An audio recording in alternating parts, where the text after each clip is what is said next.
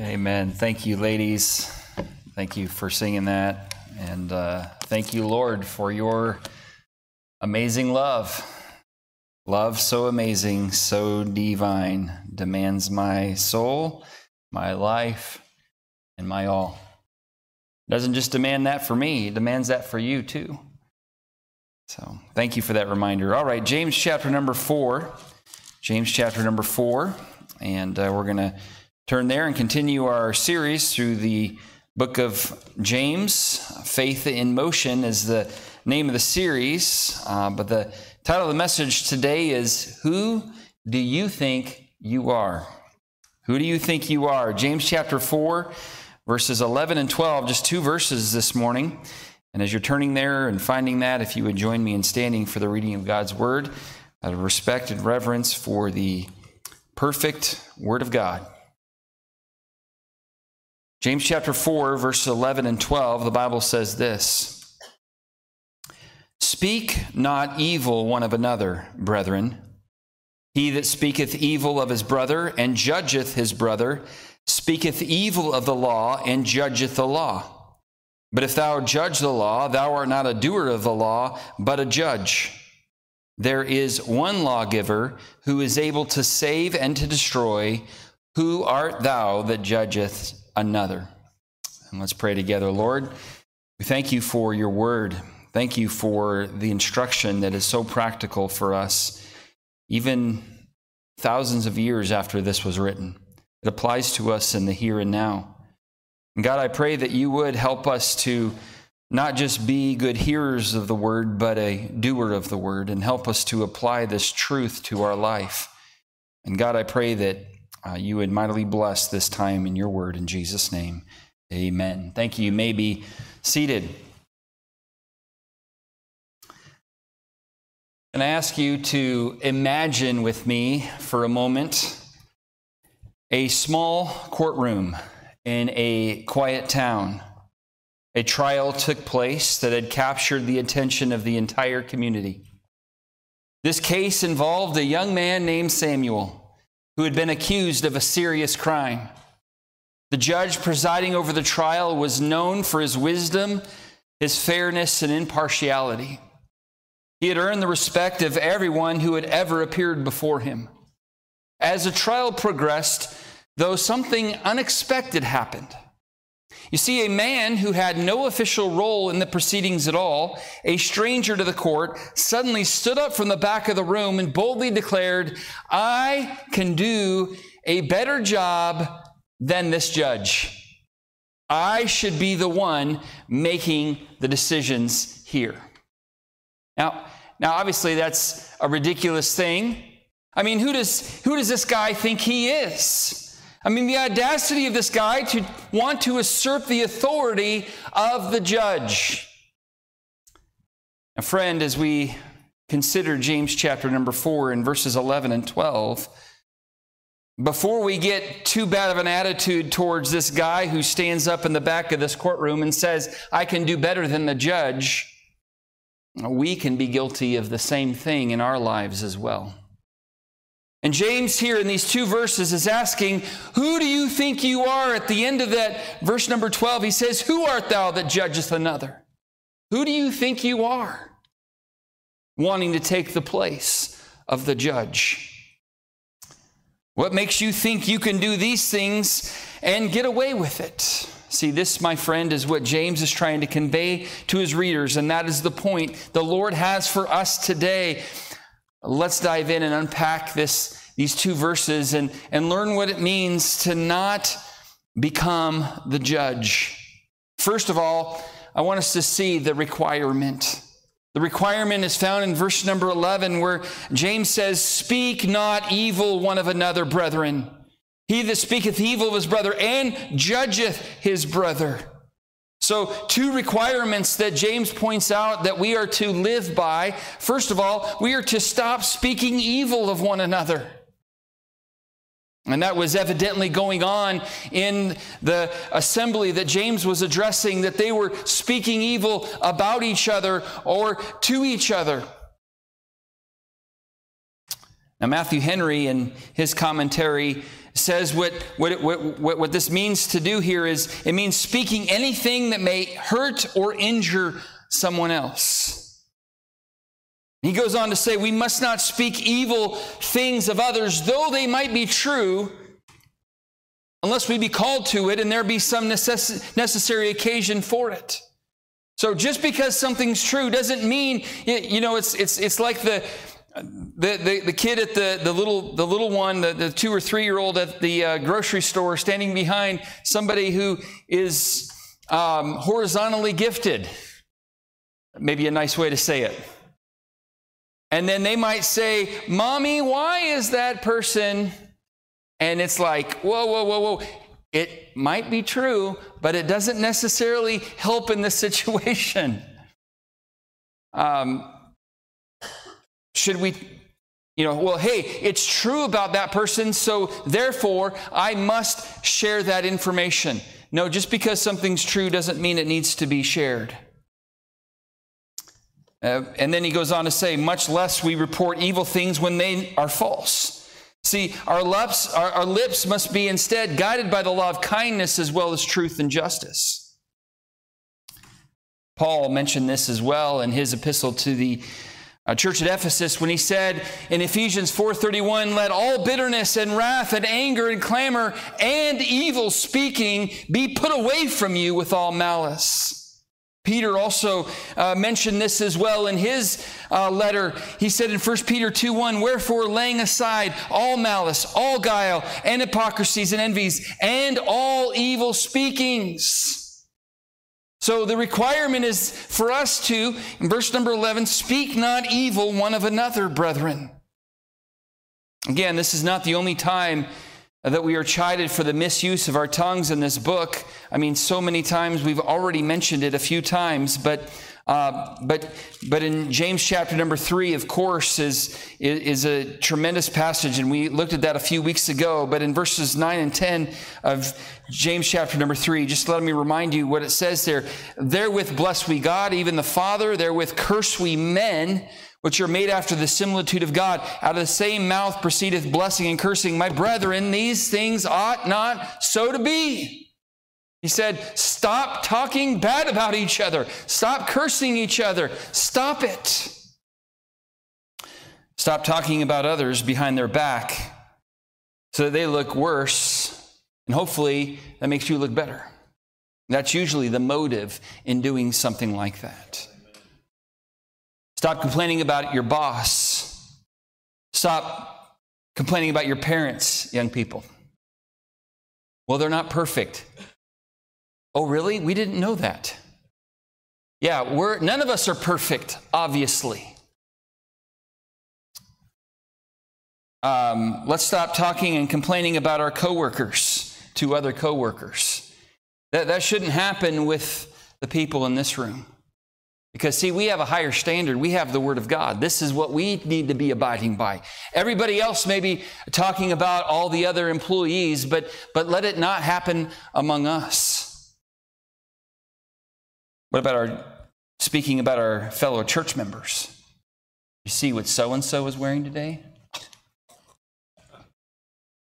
That shouldn't come out of our mouths. Again, verse number 11, speak not evil one of another, brethren. Period. How much more clear could it be? There's a lot of Christians who will go home after church on Sunday, and I hope nobody does this from here, but they go home and instead of having roast beef, they have roast preacher. And they go home and they talk about the preacher in a negative way. I guarantee roast beef tastes a lot better than roast preacher. So I would encourage you, if roast preacher's on the menu, to tweak it, throw it away. It doesn't taste very good. Stop complaining about others. Stop speaking evil one of another. Just stop it. And again, I already mentioned Ephesians 4:31. It says, let evil speaking be put away from you with all malice. But instead, verse 32 says, be kind one to another, Tenderhearted, forgiving one another, even as God for Christ's sake hath forgiven you. We are to put away evil speaking, and instead we are to be kind and gracious and tenderhearted. The virtuous woman in Proverbs 31, one of the marks of a virtuous woman, or really virtuous man for that matter. In verse number 26, it says, she openeth her mouth with wisdom, and in her tongue is the law of kindness. May that be true in my life. May that be true in yours. That when we open our mouth, it's words of wisdom, and in our tongue is the law of kindness. Has that been the case the last 7 days? I hope the answer is yes, and if not, may the next 7 days be true. Proverbs 16:24 says, pleasant words are as an honeycomb, sweet to the soul and health to the bones. Look, when you say nice things, when you say good things, it builds people up. It's a help. It's a blessing. And again, as I already mentioned in my testimony of Sharpening Week, there were a lot of things that built me up. Pleasant words are as an honeycomb, sweet to the soul, health to the bones. It helped me. It gave me health. Physically, I didn't feel like I was that healthy. But emotionally and spiritually and mentally, it helped me so much, the words that I got to hear this week. Are you a minister of helping the soul and helping deliver healthy things to people with your words? I hope the answer is yes. Someone wrote a poem, Henry Lesser did. It says, in the course of your conversation each and every day, think twice. Try to be careful of what you have to say. Your remarks may be picked up by someone's listening ear. You may be surprised at what some people think they hear. Things that you innocently say or try to portray can be changed and greatly exaggerated along the way. Many stories change for the worse as they are retold, so try to keep any questionable remarks on hold. May I give all of you some very sound advice. When you speak of others, say something nice. Try to say good things regardless of who is around. If you have nothing good to say, then don't utter a sound. You may find that an innocent remark in the end may lose you a close and valued friend. See, our words matter, absolutely. And here James says the first requirement here is to stop speaking evil one of another. And if we have a habit of doing that, if you have a habit of doing that, you need to break that habit.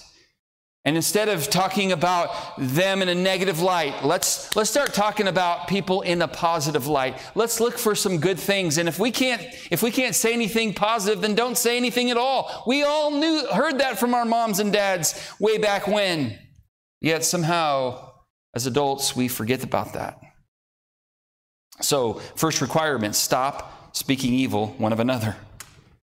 Secondly here, the second requirement is to stop judging each other.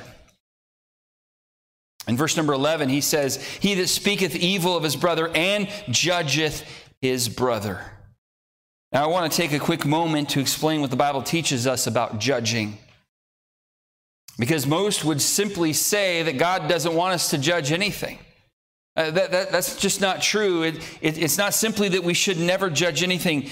And James is not saying that judgment itself is wrong. And a lot of times, many people take this verse and a couple other verses in the Bible. Matthew 7:1, judge not lest ye be judged. Another one there. It becomes misused by many to say that it is wrong to judge doctrine and practice. See, there is a right judgment and a wrong judgment. See, the Bible does, though, command us to judge righteous judgment. John 7 and verse 24, the words of Christ. Judge not according to appearance, but judge righteous judgment. And then 1 Corinthians 2:15, Paul said, but he that is spiritual judgeth all things. Yet he himself is judged of no man. A couple things we are to judge here very quickly. You don't have to, just listen to these. We are to judge preaching.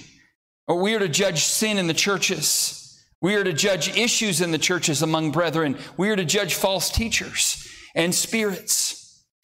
We are to try the spirits. Remember that? We are to judge. So it's not that we aren't to exercise judgment. I mean, God gave us a brain, and He also gave us His Word to see if people are living according to that, and that helps us. But the type of judging we're forbidden to exercise is an evil type of judging in the sense that it leads to tale-bearing. It leads to gossip, slander, and backbiting. Romans 2:1, Paul said this, Therefore thou art inexcusable, O man, whosoever thou art that judgest. Let me read that again. Therefore thou art inexcusable, O man, whosoever thou art that judgest, wherein thou judgest another. Thou condemnest thyself, for thou that judgest doest the same things. He said, let's stop judging others for their motives. In his little book of illustrations of Bible truth, H.A. Ironside pointed out the folly of judging others and their motives, and based on appearance as well. So he related an incident in the life of a man called Bishop Potter. He said he was sailing for Europe on one of the great transatlantic ocean liners. When he went on board, he found that another passenger was going to be sharing the cabin with him. After going to see the accommodations, he came up to the purser's desk and inquired if he could leave his gold watch and other valuables in the ship's safe. He explained that ordinarily he never availed himself of that privilege, but he had been to his cabin and met the man who was to occupy the other bed. Judging from his appearance, he was afraid that he might not be a very trustworthy person. The purser accepted the responsibility for the valuables and remarked, "It's all right, Bishop. I'll be very glad to take care of them for you. The other man that you just mentioned has been up here too and left his valuables for the exact same reason." So be careful when you judge, because guess who else could judge you? See, here's how we judge others. We assume the worst about their motives. We think we know why they did something, and we usually don't think it was for the best reason. We think we know all of the reason why someone does something. I want to invite you very quickly to turn to Proverbs chapter number 6.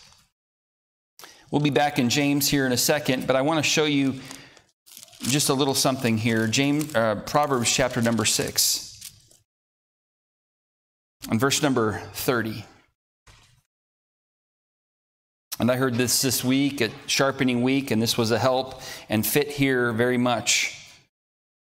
Proverbs 6 and verse number 30, the Bible says here, Solomon trying to talk to his young son, Rehoboam, he said, "Men do not despise a thief if he steal to satisfy his soul when he is hungry.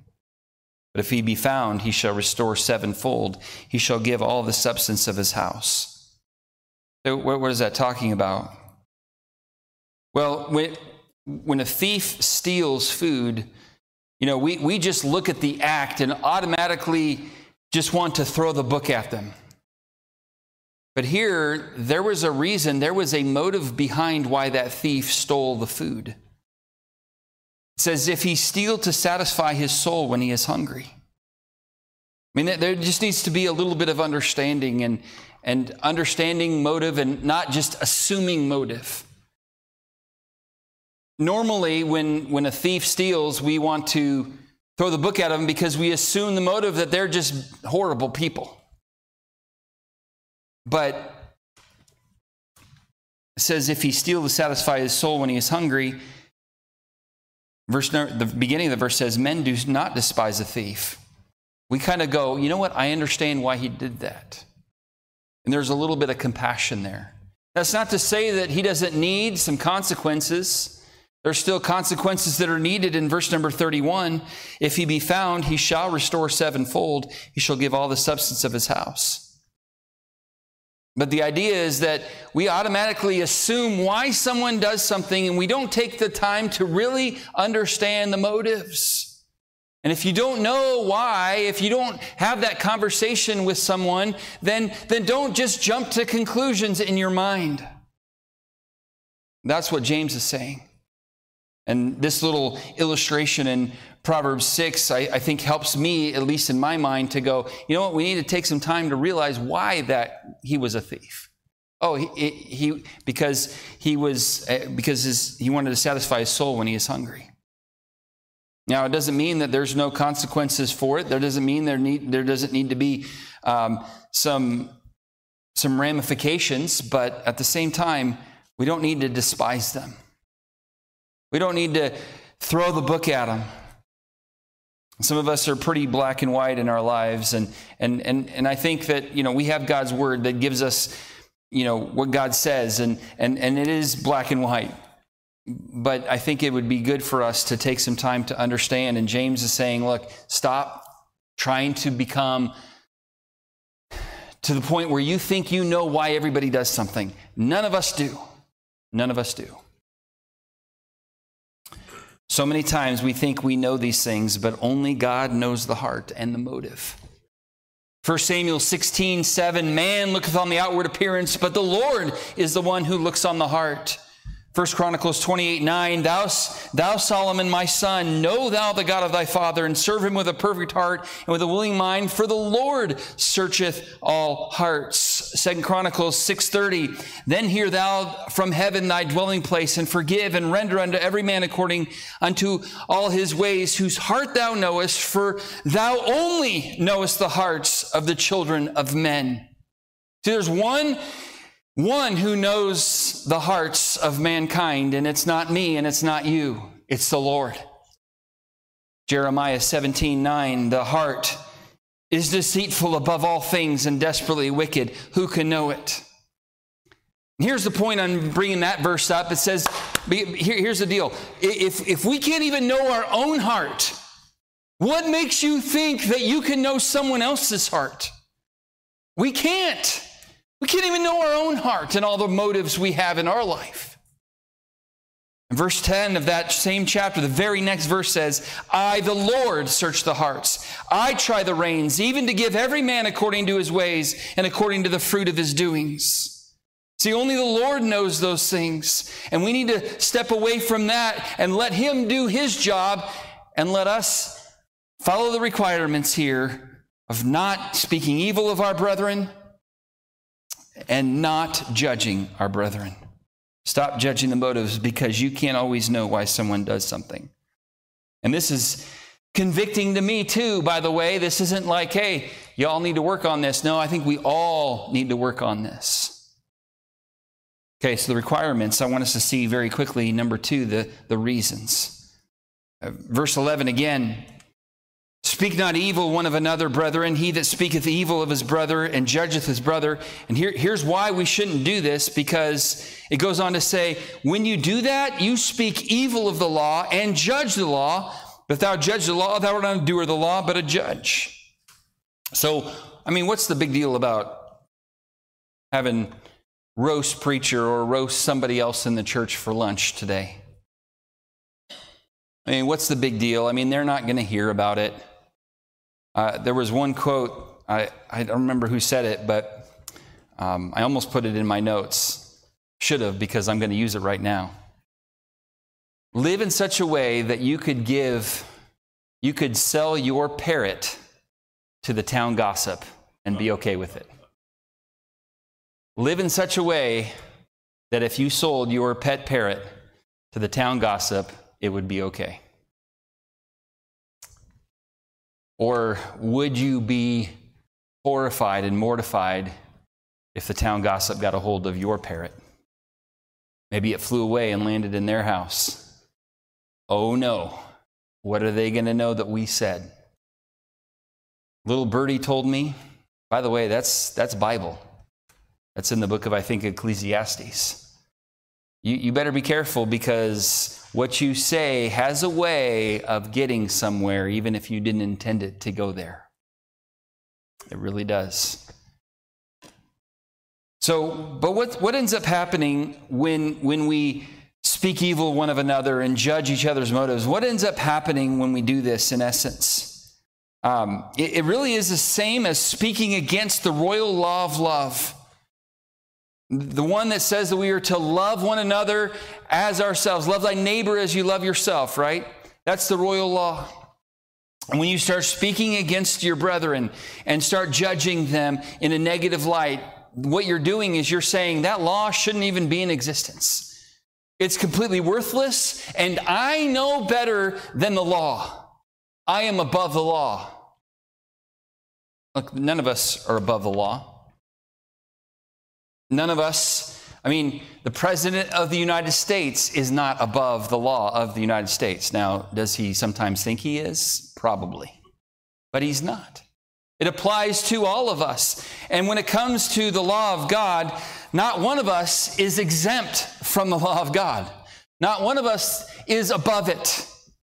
All of us need to be subject unto it. But when you start speaking evil, when you start judging one another, you are in essence saying, I'm too good for that. I don't need that. That doesn't apply to me. And obviously that's not the case. And you get to the point where you actually become the judge. So instead of simply obeying the law of God, we think we're above the law and ultimately take the place of judge. We think we're that guy in the back of the courtroom who says, I can do better than you. So you might as well just step down from the bench and let me take your place. That's the reasons. But I want us to see very quickly, number 3 here, the reminder that he gives in verse number 12. He says, there is one lawgiver who is able to save and destroy. Who art thou that judgest another? Here's the reminder he gives the readers to all of us this morning. There is only one lawgiver. It's not you, and it's not me. It's not anybody else on this planet. It's the Lord. Isaiah 33 and verse number 22 is a powerful reminder regarding all of this. The Bible says there in Isaiah 33:22, for the Lord is our judge. The Lord is our lawgiver. The Lord is our king. He will save us. He's the lawgiver. He's the creator, and he is the only one who has the right to give us this law. And so, when you and I start thinking we don't need to abide by that law, we think we become the lawgiver. And we have the right to kind of change the law. We do not have the right to change the law. There's one lawgiver. But he also reminds us that there is not only one great lawgiver, but there is one who can destroy. Verse number 12, there is one lawgiver who is able to save and to destroy. Well, you say, well, there's someone getting away with something that's doing the wrong thing, and they're getting away with it like left and right, and it's just not right. It's not fair. They need to experience some consequences. Well, one day it's going to pan out. God is going to make all things right one day. Those who need to be judged are going to be judged. You don't need to fast track that. God is going to take care of it. He's got it well under control. Matthew 10:28, the Bible says, fear not them which kill the body, but are not able to kill the soul, but rather fear him which is able to destroy both soul and body in hell. See, there is coming a day of judgment, a day of great judgment for all mankind who has chosen to reject Jesus Christ. It's called the Great White Throne Judgment, and it's coming. I'm going to read a story to you. In 1969 in Pass Christian, Mississippi, a group of people were preparing to have a hurricane party, what they called it, in the face of a storm named Camille. Were they ignorant of the dangers? Could they have been overconfident? Did they let their ego and pride influence their decisions? Well, we'll never know. What we do know is that the wind was howling outside of the posh Richelieu Apartments when the police chief pulled up sometime after dark. Facing the beach, less than 250 feet from the surf, the apartments were directly in the line of danger. A man with a drink in his hand came out to the second floor balcony and waved. Chief Police from the ground yelled up, "You all need to clear out of here as quickly as you can. The storm's getting worse." But as others joined the man on the balcony, they just laughed at the police chief's order to leave. "This is my land," one of them yelled back. "If you want me off, you'll have to arrest me." Well, the police chief didn't arrest anyone. Sadly, he also wasn't able to persuade any of them to leave either. He wrote down the names of the next of kin of the 20 or so people who gathered there to party through the storm. They laughed as he took their names. They had been warned, but they had no intention of leaving. Well, it was 10:15 p.m. when the front wall of the storm came ashore. Scientists clocked Camille's wind speed at more than 205 miles per hour, the strongest on record at that point. Raindrops hit with the force of bullets, and waves off the Gulf Coast crested between 22 and 28 feet high.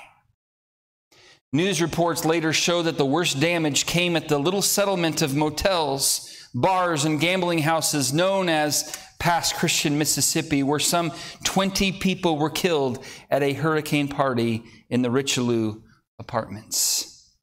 Nothing was left of that 3-story structure but the foundation. The only survivor was a 5-year-old boy found clinging to a mattress the following day. Here's why I share that story with you today. There is one lawgiver, and there is also one who can destroy, and one who will destroy those who have chosen to reject Jesus Christ as their Savior. And you can hear the warnings all day long, and you can laugh at the warnings, but one day the storm is going to come, and the waves of God's wrath are going to overtake you. And if you think it's not going to apply to you, Revelation 20 and verse number 11, I saw a great white throne, and him that sat on it, from whose face the earth and the heaven fled away, and there was found no place for them. And I saw the dead, small and great, stand before God. And the books were opened, and another book was opened, which is the book of life. And the dead were judged out of those things which were written in the books according to their works. The sea gave up the dead which were in it. Death and hell delivered up the dead which were in them. And they were judged, every man according to their works. And whosoever was not found written in the book of life was cast into the lake of fire. Friend, the day of judgment is coming. Let this be a warning call to you. But please don't just laugh at it and say, yeah, right. You don't understand how spiritual I am. You don't understand how religious I am. You don't really realize what a good person I am. Well, that you might be, but I'm telling you, that storm is coming.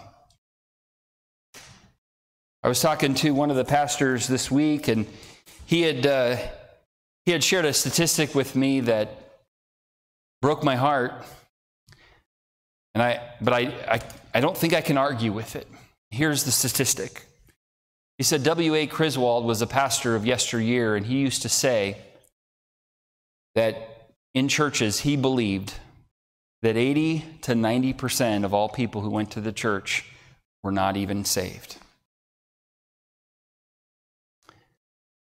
And I went, as he said that, I was like nodding my head to just acknowledge that I heard what he said, but I'm thinking in my mind, can that be true? Lord, that certainly can't be true of Cornerstone Baptist Church. I mean, I'd like to think that 100% of the people who come to Cornerstone Baptist Church are saved. But I don't know if it's true. I mean, we try to have conversations with people as they come and join our church and have real conversations to make sure they understand salvation and that they've truly believed on Christ, but I can't know for sure. Look, if you're one of the ones who maybe isn't saved, can I remind you there is one who can destroy and will destroy? Oh, it's not fun to talk about. It's not pleasant to think about, but it's the truth. And it needs to be shared. And I want some of you to hear the warning today. Or just laugh it off, ignore it, one ear out the other. Teenagers, moms, dads, this applies to all of us. There's one who will and can destroy. So a friendly reminder here that to not think that you can withstand God on the day of judgment. You can ignore the warning. You can laugh at the warning, but the day of judgment is coming, and when it does, it will be too late to change. I know that's not very pleasant to think about and talk about, but it's the truth. Praise the Lord. Thirdly, James also reminds us that there is but one who can save. Verse number 12, again, there is one lawgiver who is able to save. I'm thankful that in spite of our sin, in spite of the fact that we have offended the holy God of heaven with our sin and our wickedness, He has provided a way of salvation by sending His only begotten Son to this earth, who lived a perfect and sinless life and died upon an old rugged cross, rose again the third day according to the Scriptures, so that we can be saved, so that we can have a home in heaven, so that we can spend forever with the Lord. So grateful He did that. But again, have you received that? Just because you know what He did doesn't mean that you've received that in your life. Hebrews 7:25, I love this verse. Wherefore He is able also to save them to the uttermost that come unto God by Him, seeing He ever liveth to make intercession for them. I love that. He is able also to save. Yes, He's able to destroy, and He will, but He's also able to save. And we don't have to experience that destruction. We don't have to experience the lake of fire. We can spend forever in a glorious place called heaven because of what Jesus did for us on the cross. Praise the Lord. There is but one who can save. There's no other way there's no other one that can save. The Pope can't save. The pastor can't save. You can't save. Only Jesus can save. But praise the Lord, He can save. So if you need salvation today, that's the biggest need. You're here and you're lost and you don't know that you have a relationship with the Lord Jesus Christ. Today is the day, because guess what? No one is guaranteed another day. Boast not thyself of tomorrow, for thou knowest not what a day may bring forth, Solomon said. You don't know what tomorrow holds. Well, it's Labor Day and it's going to be hot. It's Oklahoma. Well, you're probably right. Probably going to be hot. The weather in Montana was glorious. I was like, ooh, goody, I get to go back to Oklahoma's weather. You don't know what a day may bring forth. Get it settled today. Don't think you've got plenty of time. No. Today is the day of salvation, Paul said. Not tomorrow, not when I get things figured out. There's an urgency. Because none of us know what's going to happen tomorrow. I want to go back to that imaginary story of the courtroom. I want to go back to the courtroom we started with. So the stranger declared from the back of the room, I can do a better job than this judge. I should be the one making the decisions here. The story goes on, the entire courtroom fell silent, and all eyes turned to the audacious stranger. The judge, known for his calm demeanor, simply raised an eyebrow and said, and who are you, sir? Stranger confidently replied, well, I am John, and I have a degree in law. I know the law better than anyone else here, and I can deliver true justice. The judge nodded and said, well, very well, Mr. John. If you believe you can do a better job, you can go ahead and take my seat. And with that, the judge stepped down from the bench and allowed John to take his place. The onlookers were astonished by this turn of events, but they were eager to see if John could indeed deliver true justice. As John began to preside over the trial, it became clear that he was way in over his head. He stumbled over legal procedures. He misinterpreted evidence and showed a lack of understanding of the complexities of the case. Chaos began to ensue in the courtroom, and justice seemed further from reach than ever before. After a series of missteps, John finally realized the gravity of the situation. He turned to the original judge and said, I'm sorry, Your Honor. I was wrong to think that I could take your place. Please take your seat back and restore order to this courtroom. The original judge, displaying grace and humility, resumed his position on the bench. With his wisdom and experience, he quickly restored order and proceeded to deliver a fair and just verdict in Samuel's case. Can I encourage you, if you have taken his place on the judgment seat, to kind of turn to him today and say, Lord, I'm sorry. I thought I could do better than you, but I recognize that I can't. That was a foolish thought. Would you please forgive me? And would you please come and take your rightful place on the bench? God will graciously do that. Some of us recently have been kind of kicking God out of the bench and saying, I know better. Let me take over for you because I'm pretty good at this. And so we start judging, we start speaking evil. Let's get off the bench and let the Lord have his rightful place. He's the only one that deserves to be there. So many of us kick him out, try to kick him out. We try to sit and say, no, I know better. Let's let him have his rightful place today. Let's repent speaking evil of one another. Let's repent of judging people's motives. And if there's one here today that doesn't know Jesus as their Savior, today's the day to get that settled, because he is the judge, and he is able to save and to destroy. And one day there is judgment day coming. You can't avoid it. You can't bypass it. It's coming. Today has been a warning to you. I've been the chief of police trying to get your attention. But now you have a decision whether you're going to hear it or ignore it. Let's pray together.